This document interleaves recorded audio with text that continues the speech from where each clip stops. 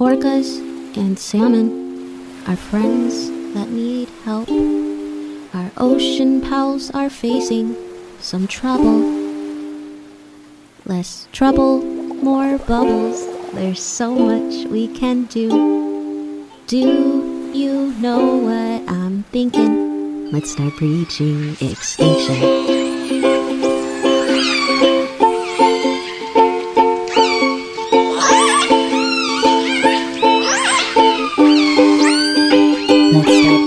Extinction.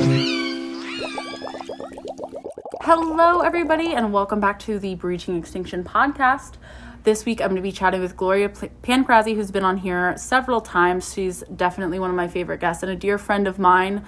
So I hope you guys enjoyed this conversation. But before we do that, I want to get back on track with our whale of the week because I haven't included that in I think the last two. So getting back to that. So this week I'm going to highlight Ocean Sun, also known as L25. So she is the longest living southern resident killer whale that we know of. So she was thought to be born in 1928.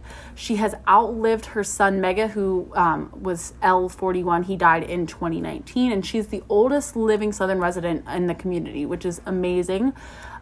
She seems to be related to Tokite or Lolita, who is the southern resident that is in captivity at the Miami Seaquarium. So yeah, that's a pretty incredible story. She's definitely seen a lot in her time here. So that is our whale of the week, and we're just going to have a quick message from our sponsors. This episode is brought to you by our friends at Blackfin Coffee. Blackfin Coffee is an e-commerce coffee and roasting brand based in Seattle, Washington, and I want to tell you guys about them. I was really inspired by the brand's focus to initially partner with PNW Protectors and lock arms to help save the southern resident orcas in the Pacific Northwest. For more information about them, visit www.blackfin.coffee. That's blackfin.coffee. For our listeners, Blackfin is offering 20% off your first purchase when you use the promo code BREACHEXTINCTION at checkout.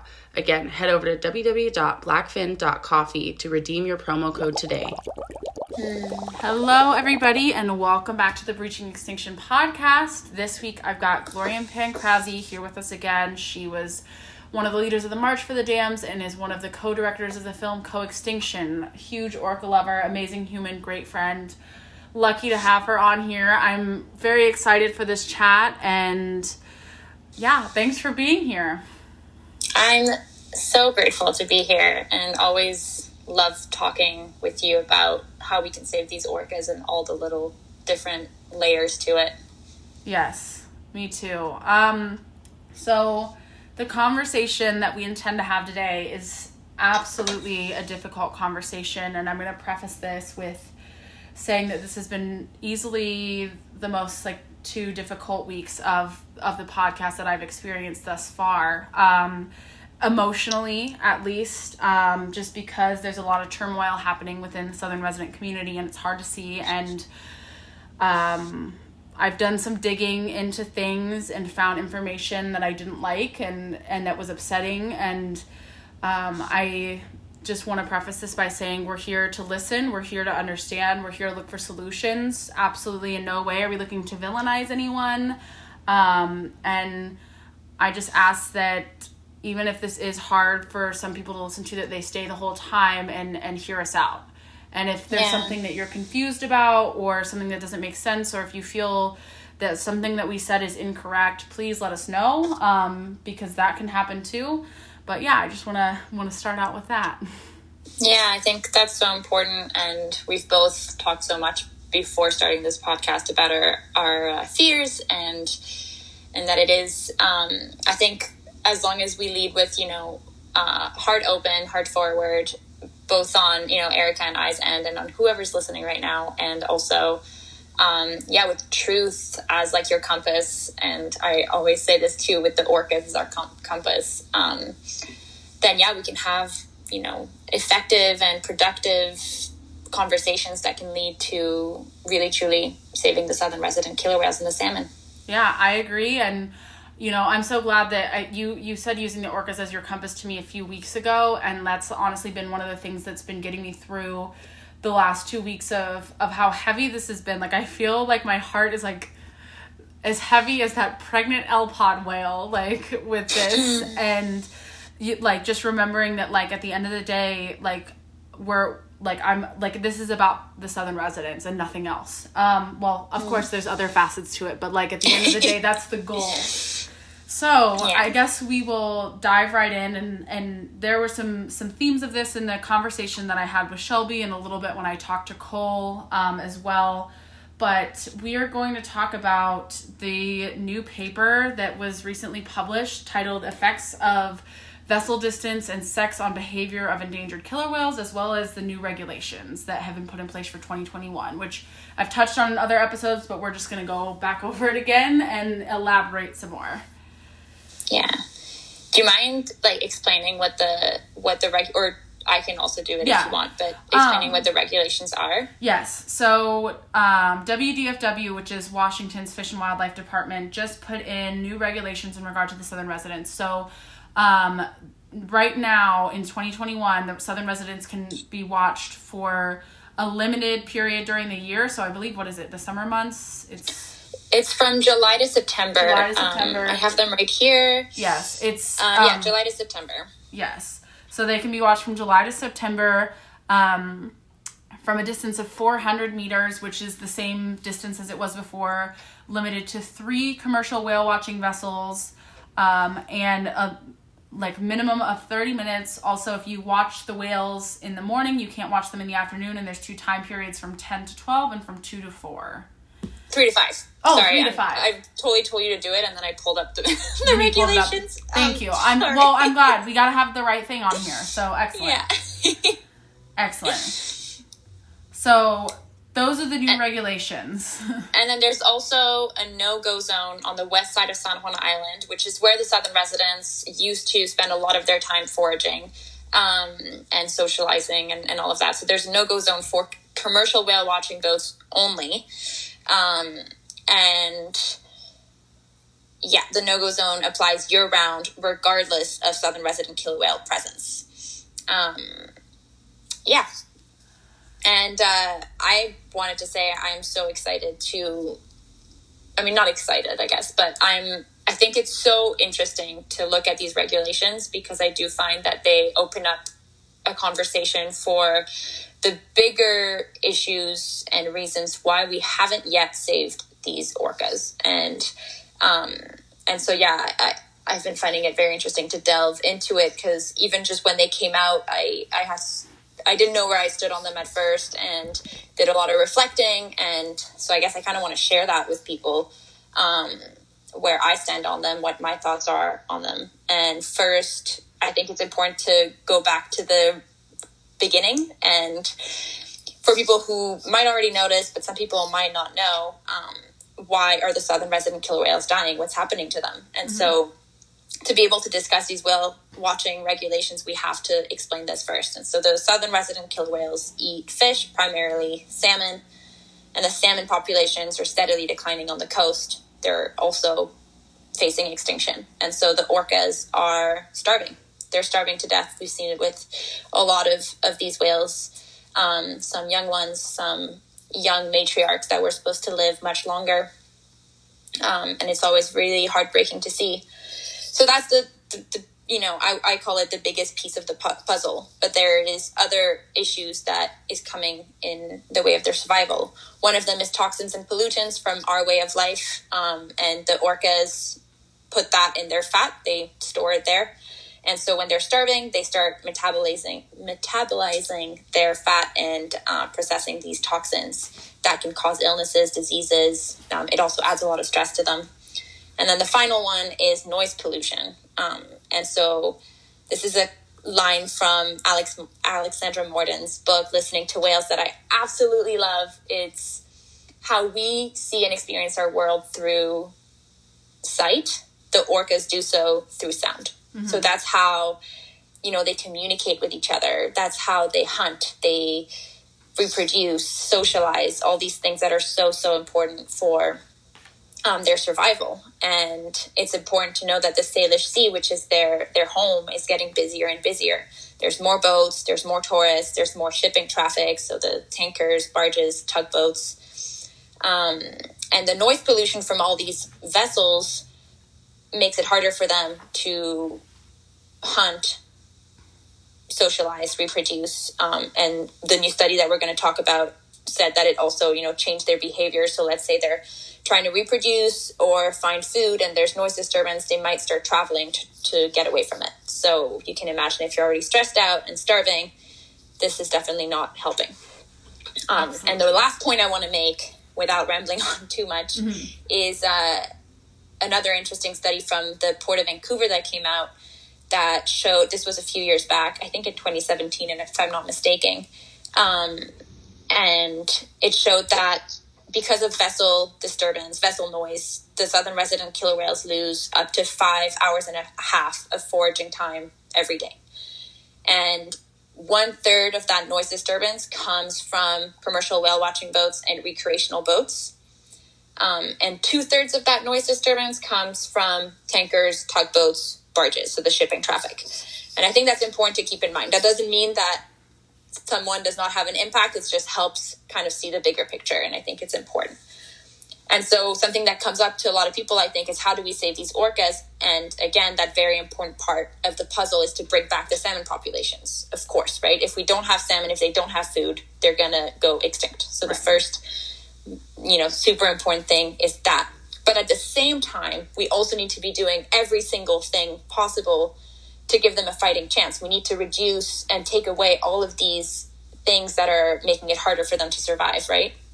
And that's where we come to the whale watching regulations. And I do think that they are good because we do need to reduce that impact, right? So we need to better regulate the impact from whale watching boats. Now, that being said, I do think, that's my pun of the moment, they missed the boat.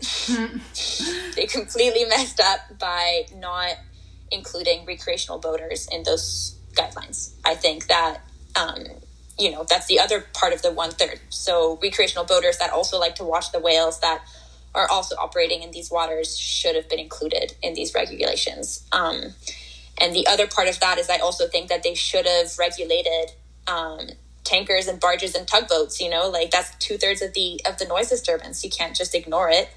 And so that's where I understand the frustration that came from some people in the whale watching community to have a small portion of the impact, and still an impact, but a small portion of it, and see the government not only regulate you and no one else. I see how that can be so frustrating and disheartening and scary, because if we only regulate whale watching, it'll help, but it won't save the orcas, right? We need to be doing all of these things. Yes. Yes. Absolutely. And I agree with pretty much everything that you just said. And I'm going to get into a little bit of why. But I'm going to start by reminding everyone that I work in the whale watching industry. That is how I make a living. That is how I pay my rent. That is my career at the moment. And I do have a science background.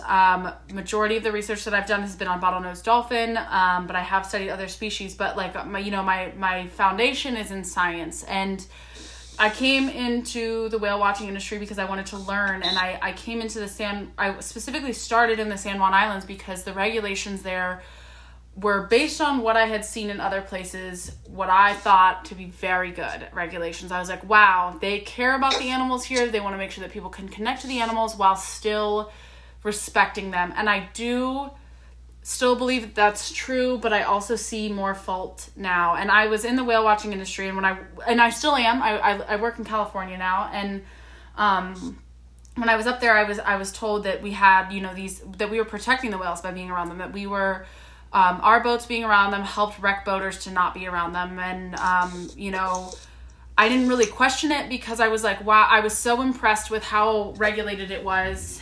That and also the places that I had seen ecotourism before were like Florida and Tanzania, which are huge hotspots, and so many crazy things happen in both of those places. But that's not the point of this.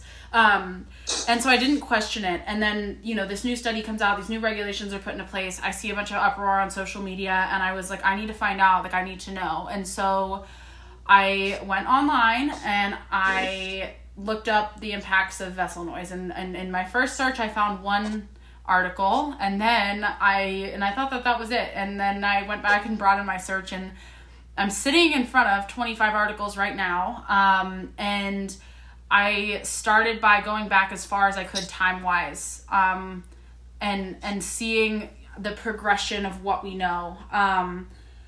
And this has been so emotionally exhausting because, unfortunately, we've known about these impacts. Like this new study that was just published, this isn't news. We've known since 1994 that whale watching vessels specifically interfere with foraging behavior. And I went through and I read papers about how orcas communicate and the impacts that they have. And there was even a study where they put EEGs on orcas, so they were literally getting brainwaves from orcas and they were watching their behavioral changes. And what we know about the way that they feed is the southern residents and other resident whales feed through echolocation, and that when they're echolocating, it's got to be right in front of their track, and consistently, and the studies that I've seen, it's that they even do know a difference all the way back in 1991 that there's a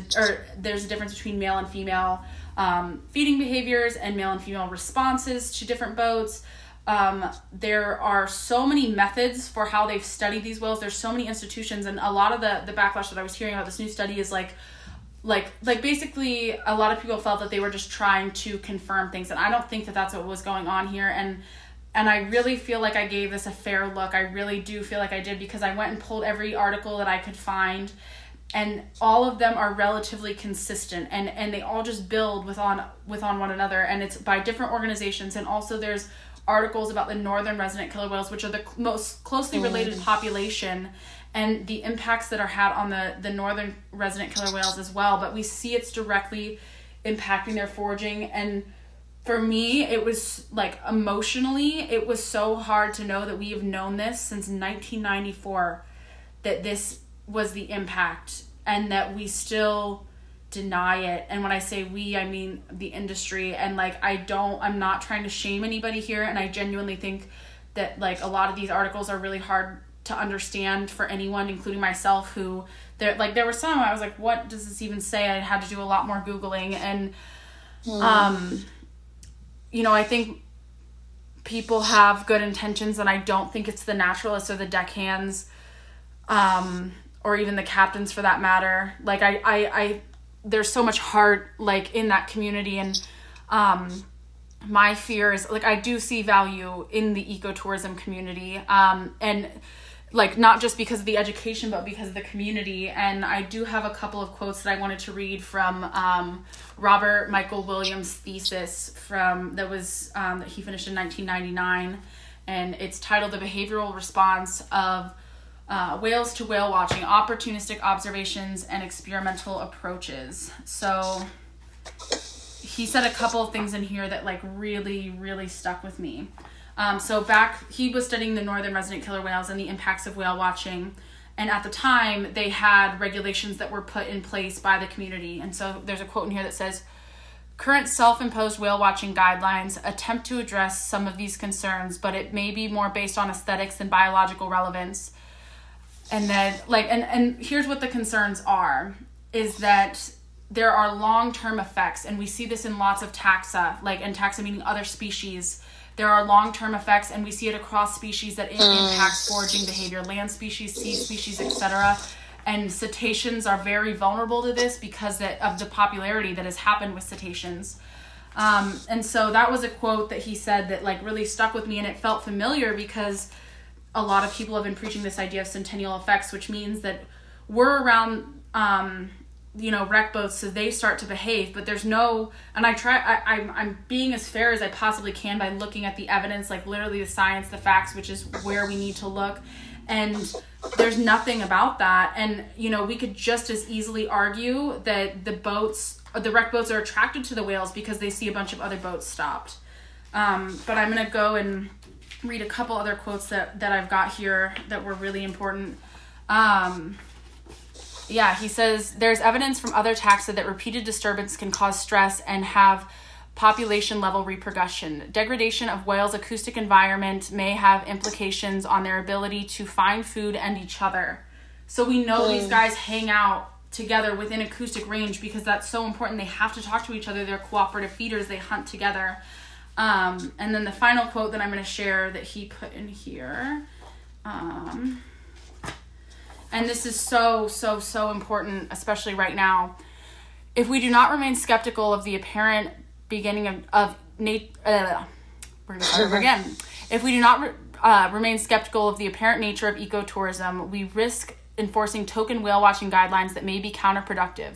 Furthermore, if we do not test the biological relevance of these guidelines, we may end up harming the animals that we desire to appreciate. So, yeah, that's just his thesis, and he has a publication based on his thesis. That's the one that, like, literally, it was like I couldn't be objective anymore. It was like full on emotion that, like, that was a problem in 1999, and it's still a problem today. And it kills me. It truly does. And that's where it reminds me, I mean, first of all, I'm so impressed by you having read all of these papers. I haven't, and I don't think that's something a lot of people, take on. And I think that's really powerful. And so first of all, yeah, thank you for taking the time to do that. And but yeah, I think it reminds me, just as like a segue, but we've known for so long, and it reminds me of the climate crisis. It reminds me of the dams, of just all of these issues that we knew for so long what was going on, and we never took action. And that breaks my heart as well, because and I even feel sometimes anger towards it, because it's now on our shoulders to fix it, and it's a lot. It's a lot to try and fix it. And I always think, what if people had reacted earlier to all of these big issues? Yeah. Yeah, I feel that, and we need sustainable management, and unfortunately that's not gonna like adhere to everyone. And he had another quote where he said, a suitable management goal then might be to ensure the economic and conservation value of whale watching does not come at the price of excessive stress to the individual or populations. And he had talked about how sustainable management included the economic sustainable management of whale watching. And here's my fear. If the whale watching industry continues to exist and the killer whales go extinct while they're still on the water, the industry as a whole, I think, will also go extinct, because, what we know is what the government is doing is putting all the fire on the whale watching people. And that's a tough place to be in. And so I absolutely can see them getting the blame over other problems. And there definitely is some, and I don't want to place blame, but there's some responsibility to take there. But I do think that the industry is very valuable, but we need to, if we are going to be around endangered species, and if we're just going to be around wildlife in general, we have to take a certain level of responsibility for ensuring that wildlife is okay, and we're not doing that right now. And it's so hard for me to say, because I genuinely do feel like people in Washington have the best intentions, and that they do love the whales. But I also feel, and I told you this yesterday, and we had to re-record this episode because like it was a little bit too much. And I feel a sense of betrayal that I was lied to by an industry who told me that like the impacts that we had were different. And while I don't think that's the intention, I think that a lot of other people were in the same boat that I was, where they just parroted these like centennial effects or whatever. There's no scientific evidence for that, and any institution or group or anybody that's preaching that, I urge you to be skeptical of, because and we should approach everything with skepticism at all times. Any information, like, absolutely fact check it, question it, like 100%. That's great, but there's no scientific evidence for that. But there is scientific evidence, for 30 years worth of scientific evidence, that a lot of boats around whales, a certain level of propellers, a certain level of noise. Like, bottom line, it doesn't matter which way you spin it, the southern resident killer whales are impacted by a boat. It doesn't matter if the boat's intention is to save them or not. Yeah. I think, I think where there's, because there has been backlash, and I think where sometimes it can be a little bit hard to listen is when people think or say that whale watching only benefits the whales, because I do think that commercial whale watching benefits the whales on one end, right? It does educate people, it does connect people with the whales, but you can't also ignore the impact it is having. And so I think it's a twofold thing, right? It's helping the whales, but it is having also an impact on them. And so we have to be very careful. And I think those quotes that you read, I think we're so spot on making sure that the regulations we have are staying true to the truth.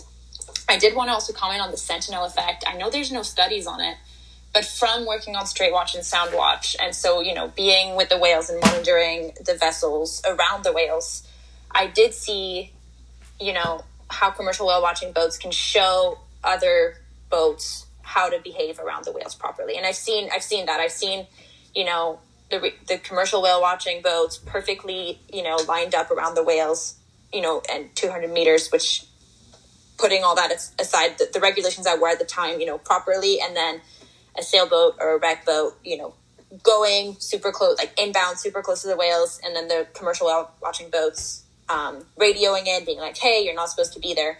So I have seen that, and I've also seen when there were no whale watching boats around, wreck boats doing absolutely, oh my God, just like almost running over the whales, by either knowing they were there and getting way too close. And, we were on Sound Watch and going and being like, there's orcas right there. And them not listening, being like, there's no orcas, and almost running over a pod of orcas. That was the most annoying experience ever on the water. And then another one where a boat just didn't know the orcas were there and almost ran them over. So I'm not, and I think it's important to say, I'm not saying these, I don't know if that's the Sentinel effects that people are talking about, but I have seen how but that doesn't mean that I think, I think you can still have those effects with 3 boats around the whales. And I think it also brings up a whole other issue of that doesn't, again, negate the impact that you're still having, right? You 100%. Can have a Sentinel effect and still be adding noise disturbance. And I think also, instead of saying, oh, but we're having a Sentinel effect, so we need to all be there,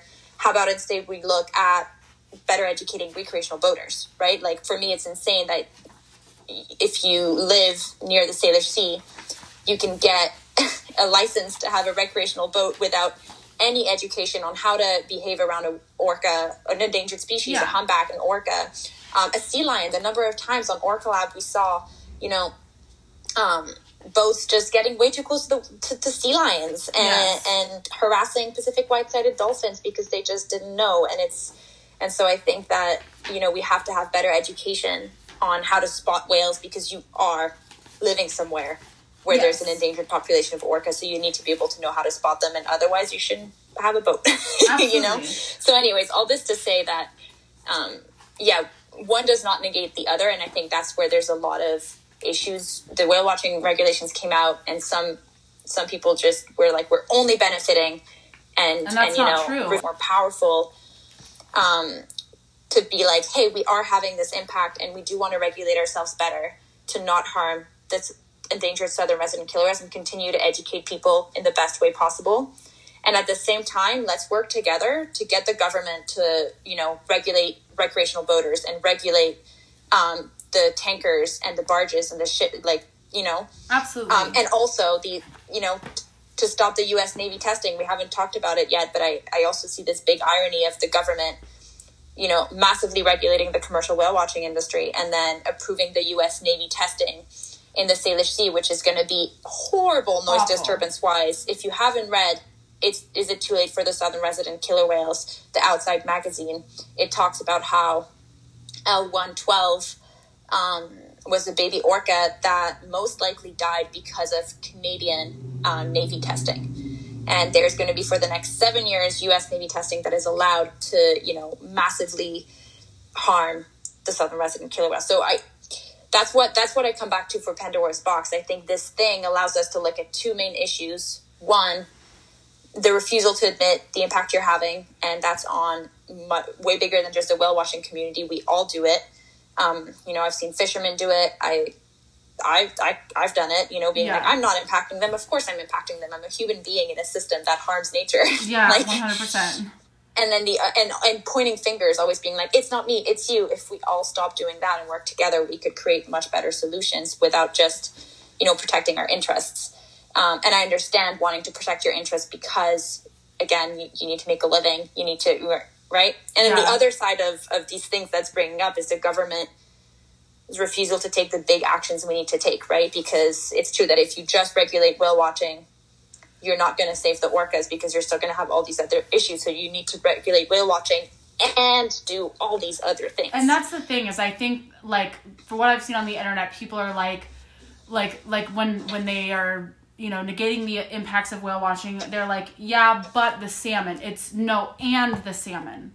And like every action, like there are 74 southern resident killer whales left. We do not have time for anything but actions that save them. And I think that if we put as much time and effort and energy into writing our senators and trying to write a bill or something like that, or like pushing to limit the other vessel noise rather than, just saying, oh, we don't make an impact, I think we could get a lot further. And there were a couple things that you said I want to touch base on. So you had mentioned that we need more education. Well, Soundwatch published a paper in 2017, and basically they talked about their 18 years on the water and what they found. And basically they said, the wreck boaters pretty much don't know.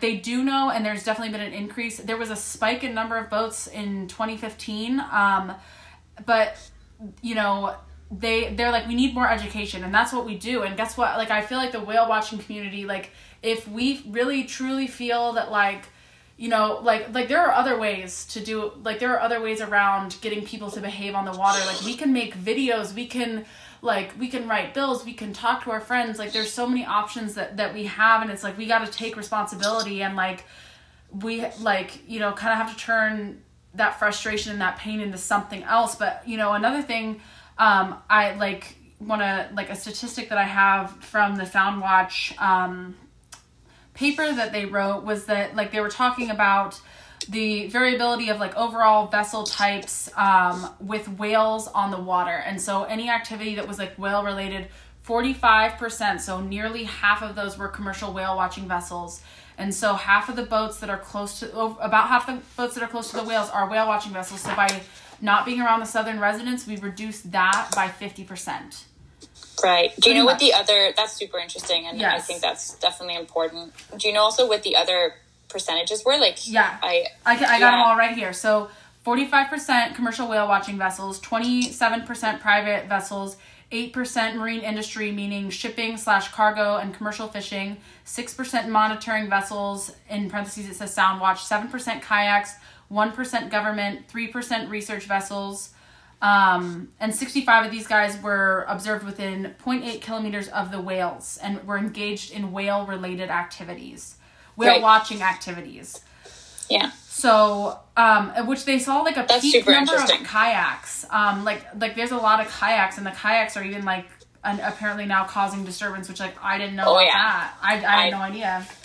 That's another whole thing. I know a lot of people will be like, let's just go kayaking, and forget that can also have an impact. I learned that when I was with Straight Watch, and it's a hard one to get across people. People don't understand that one at all. And I think, what it's making me think of when you were talking about educating the wreck boaters, the private boaters, and all of that.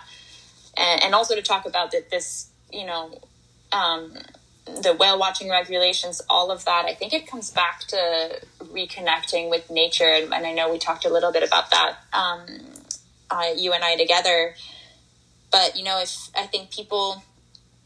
So first of all, when I was filming Co-Extinction, I just thought about this, but when I was filming Co-Extinction, we went and filmed and hung out with people from the Lummi Nation. And I remember this one man we were speaking with telling me that he was speaking about all the people who are moving to the Salish Sea. And he was saying, when you move here, it becomes your responsibility to take care of this place. And that always stayed with me. And I think no matter what... wherever you live, it is your responsibility to take care of that place. But I think that's kind of what's missing. I think people just, are out on their private boat or whatever, and just don't think of the impact they're having. I agree. You know, they like, it's just like an orca is here and I want to see it and I deserve to see it. And I think by reconnecting ourselves with nature and rethinking our relationship with nature and, you know, really respecting the orcas. And also, I just want to say, I'm not saying that whale watchers don't respect orcas, because I have come to know a lot of whale watchers in Washington, BC, and I know, like you said, how much they care about these whales more than anything. It's their entire life, right? So I know that the respect is there. And that's why I was talking more about private voters. I feel like it can happen that there's no respect, and it's more at the root of the issue. And I think education is the first step, but it's something to think of, right? Yeah. Yeah, I totally agree with you. And I was on a conference this week. It was an online conference hosted by Coastal Quest, and it was supported by UC Irvine, a couple departments there. And Carl Safina had brought up this interesting topic of, you know, how we connect to nature and thinking that it's not a faraway place, because he said apparently somebody told him that they were going to take their kids to Botswana because they wanted them to love nature. And he was like, well, don't you have a bird feeder or something like that? And like, you need to fall in love with the nature around you. Nature isn't a faraway place. It's right here. And like, you know, we're a part of it. And, you know, another point that someone brought up, I'm blanking on this woman's name, but she spoke after him. She said that, oh my gosh, what was I saying? I completely... the woman who spoke after Carl Safina. She said, what did she say? I'm literally blanking. He was... oh my god. If you want to have an idea in the meantime. Yes. I just love that so much, because I've had that experience through this year of COVID.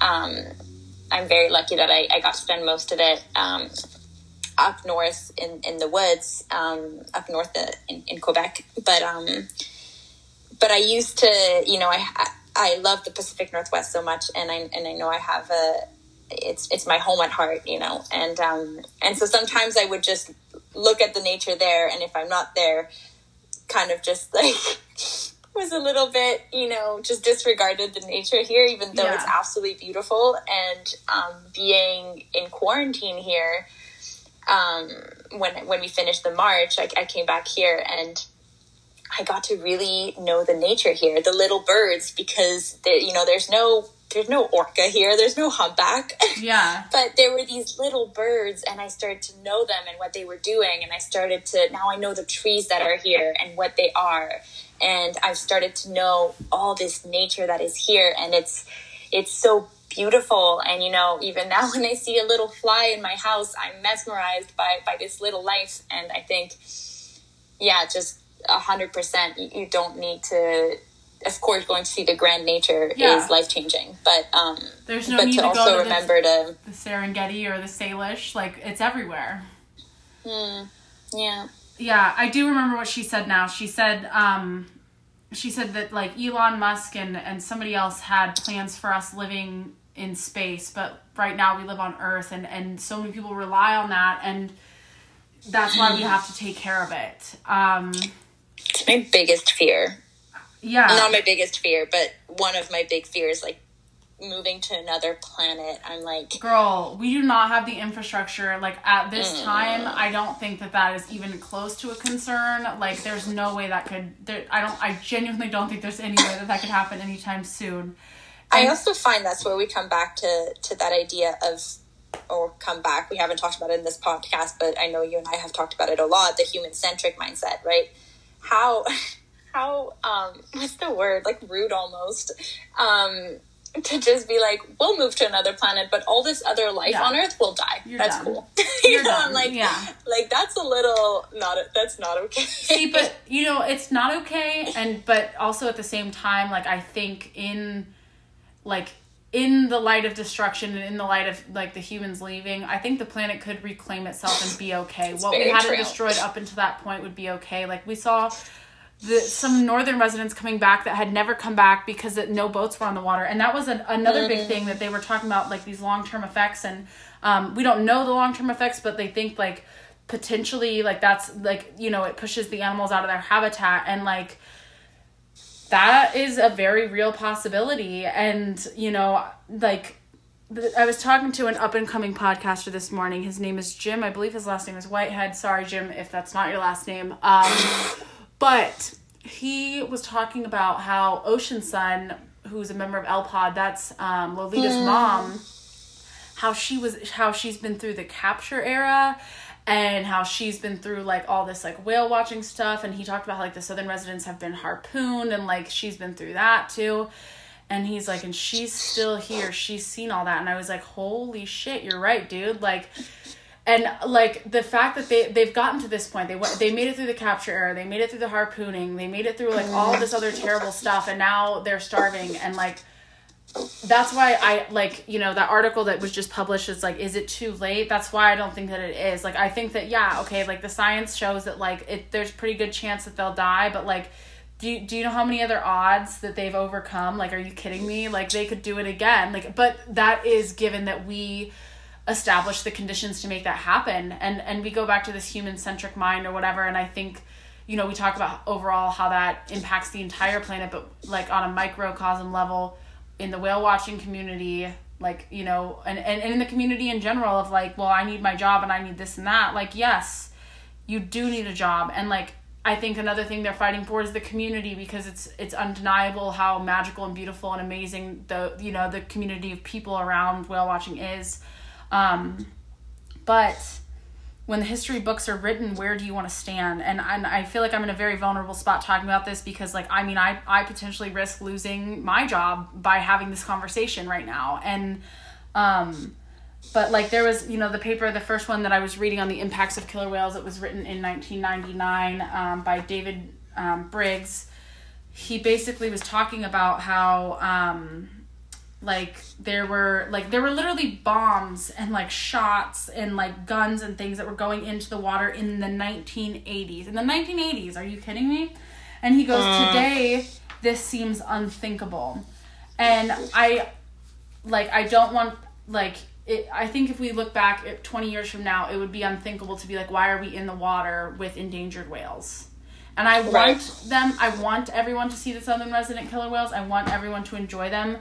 But like, I think we have to back off right now. I'm not saying forever, but I'm saying right now. And we have to hone all that frustrated, anxious, very valid energy of how it's not fair, because it isn't fair that like the whale watching industry is like the only thing that gets focused on, it seems sometimes.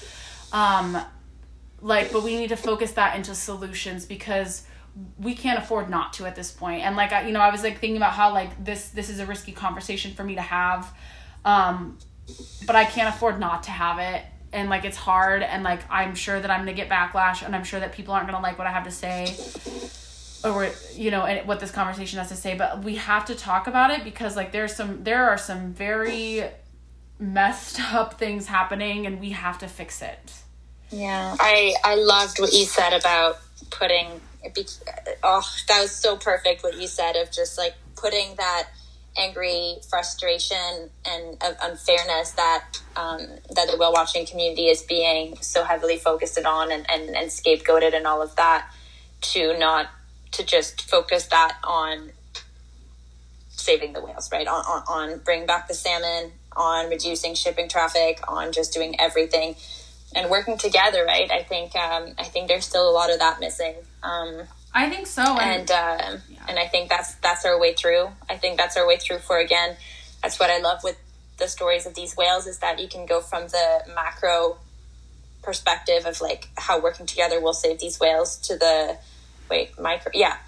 bigger perspective of how working together can save, you know, all the big issues we're facing in this planet. And there's such a powerful teacher in that way. I find you can learn so much from these orcas, and that's why I think that's why it's so important that we protect them and that we talk about them. I think so too. And you know what, like, maybe it doesn't feel fair to the industry, but like, are we going to, like, who is it really unfair to? Are the whales, the salmon, and like, most importantly, who doesn't get talked about is all the indigenous people who were here and coexisted and valued and loved those whales before people came in and destroyed.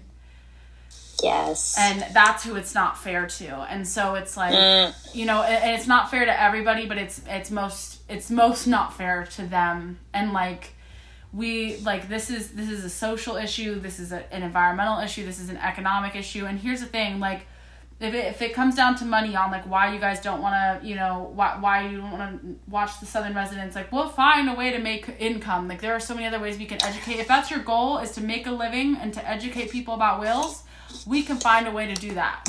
And we can still watch the bigs, the humpbacks. Yeah. And so I think that's where I understand. I mean, I feel like at that point I'm just going back on what we already said, but yeah, you know, just let's fix all the other problems, like the recreational boaters not knowing and not being educated enough. Yes. And the shipping traffic and all of that. But I think so. And if you have an idea, like speak up, get together, like throw it out there, because like it's like things need to get done. So if you see a hole, like please go fill that hole. Like, and that's the thing too, is like, yeah, I don't think that whale watching is bad. I think that it's, you know, like it has the potential to be an amazing industry when done positively. It can have tremendous economic like benefits.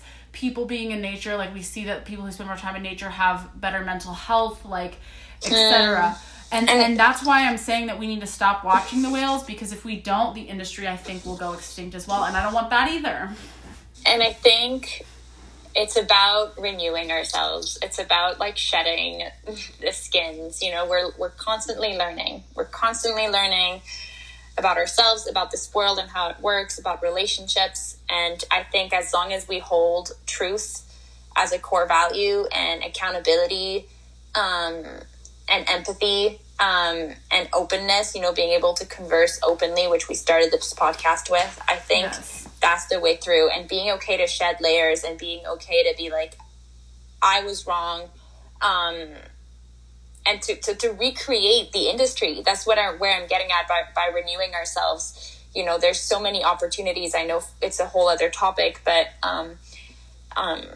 if we talk about fishing, there's a whole way of recreating the industry in a way that doesn't harm wild salmon populations at all. And so, you know, that's the whole thing again on renewing yourself. How can you reimagine a new system? And I think that's how we got to think about it, you know? Yeah. And I think that's so important that you bring that up. And at the end of the day, we do need to remember as humans, we do have a choice. And while things seem daunting and they seem hard, we don't have the luxury to not try anymore. We have to make a difference. Like, we don't have the luxury to sit around and say like, oh, well, like it's bad, but like it's too big, it's too heavy. Like, no, we got to do something about it. And like, people have paved the way for us before. Like, there's tons of environmentalists and people that have fought for human rights that did things that seemed impossible at the time. And like, we, you know, like Margaret Mead said, and Carl Safina brought this up in the conference as well, like, it takes, and I'm paraphrasing, like a small group of dedicated citizens to change the world. And I agree with you. I think if we come together, we can do this. And if we put all of our efforts into like, can you imagine how amazing it would be if all the whale watching people, all the researchers, like all these like nonprofits, like any whale related person came together and was like, we are going to start a campaign to get, you know, these whales some salmon, to like do this or to do that. Like, we would be so much more powerful. And like, and that's the thing, is like, I think that is where the whale watching industry could really like help and solve problems maybe more effectively than others, because they have such a reach, because they're the ones that are like inspiring people on the water and all that and stuff. Know these whales so much. They really whales. Yes. I feel like, other than, you know, the Center for Whale Research and like, they're the ones who know the whales best. So, and that's so they've important. seen them grow up, right? Yeah. They've seen and their I think personalities. Yes. All of it. Sorry, I didn't mean to interrupt you there. It's all good. And a thought that I had, like, that you and I had discussed earlier, and that I don't want to forget, that I think is important that we think about and chew on, is, you know, we're asking all these people to make these changes, and I think it will be really hard for us to ask people at the dams to completely uphill and change their lives for whales that they probably do not give a flying fluke about. They probably don't even know who they are, when the people who care the most aren't willing to make one change, which that change being not watching the Southern Residents, you know? Yeah. I definitely, and it goes back to that pointing fingers and to being open to, this whole conversation and what you even just said really reminds me of just being imaginative and creative in how we imagine our future, and being able to reimagine and reinvent systems and businesses and all of it in a way that doesn't harm nature anymore, right? Yes. Of course, nature will always be to some like a resource as well, but it can't just be that. And I'm thinking about that as like a river is seen mostly now as a resource. It's not seen as this beautiful, life-giving force that, you know, is home to the salmon. You know what I mean? We use them for dams and for electricity. And there's that article that had come out of how rivers, I forget if it was the U.S. Army Corps of Engineers or something like that. The U.S. government wanted to say that rivers weren't meant for salmon anymore. You know what I mean? And so I also think you should, one of the producers on Coextinction, Andrew Luba, is such a brilliant human, and he created this game called Futures, which allows you to imagine a different future. And this makes me think of that. What if we imagined a different future in which, you know, we could just work together to create these systems that really are just and that work, you know, that don't completely harm a person or a being. You know what I mean? Yeah. And that's the thing is like, and if we think about it, all the systems that we have currently in place are all made up. So just remake them up, right? You know? Yeah. And we can get there. And that's the thing is like, there is hope out there. And I think that like the media and that people who have different agendas out there will tell you that there's not, and will tell you other things. But I think if we, like you said, remain rooted in truth and like the truth of like what nature needs, and we get that truth from science and not from biased entities or groups who claim to be scientific that aren't, like true science, I think we'll get there. Because like back in the day when awful things happened, it's because we didn't have science, but now we do. So now there's literally no excuse, because we know what's harmful and we have to fix it. And like it's hard, but we have to. There's no option not to at this point. Yeah. But I think we're gonna get there. Do you have any other thoughts? No, I think I think we covered it all, and it was a very is filled with a lot of information. And I think I'm excited to hear what people think about this and continue the conversation. And yeah. I'm just. That's about it. Yes. And I appreciate you being here, and I appreciate everyone who made it to this point and listened all the way through. And if you have questions or you don't agree, like, let's have a conversation about it. And like, you know, I'm here to listen and I'm here to share information, and so is Gloria. And like, you know, we're all on the same team. At the end of the day, everybody wants to save the Southern residents, and we have to do everything that we can to get there. And we have to acknowledge that we all play a role and we all have an impact. So yeah, I think that's all I have. And I think we'll share the studies and scientific papers too, if anyone is curious to read them. Yes. I, full disclosure, have read the titles and listened to Erica explain them to me, but I have not read them all, and I will. Yes. It's gonna take a while, and I definitely like recommend, if you are in the whale watching industry and you're reading these, take it slow and take some breaks, because at least, you know, if you're anything like me, it might hit some emotional chords that aren't awesome to feel. Not at all, but I'm sorry, it's not a laughing at you. It's just, I don't know. It's just, no, it's funny. Like, it's just yeah, it's not like, it was not fun going through this. I had approximately 74 breakdowns this week, one for each killer whale. No, it's, and if somebody needs to have a conversation about like the emotional part of it too, like we totally can have that conversation, because it is painful to see, our negative impact on the whales. It hurts when you love those whales. Oh my God. But we have to look at it, because if we don't look at it, if we don't face that pain, if we don't face that situation, I think that's kind of what it boils down to, and maybe why we haven't changed is we're not willing to admit, because it hurts. But like, how badly is it going to hurt if those whales go extinct? Like, you gotta face the pain now and deal with it now, because it's not too late yet, but it could be if we don't. So, yes. All right.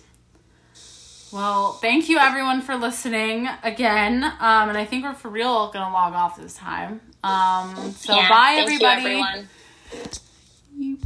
Thank you guys so much for listening. I hope you gained something from listening to that.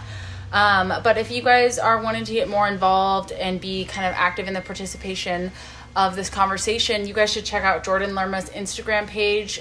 His username is UHEHEU. So just look that up. He's a researcher at Cascadia, and he's hosting a discussion about the Southern residents. And I'm going to be participating in it. I know he's hosting it with somebody else, and they're trying to get more people involved. So if you guys want to participate in the discussion, learn something new, check that out. But thanks so much for joining us, and I hope you guys have a whale of a week.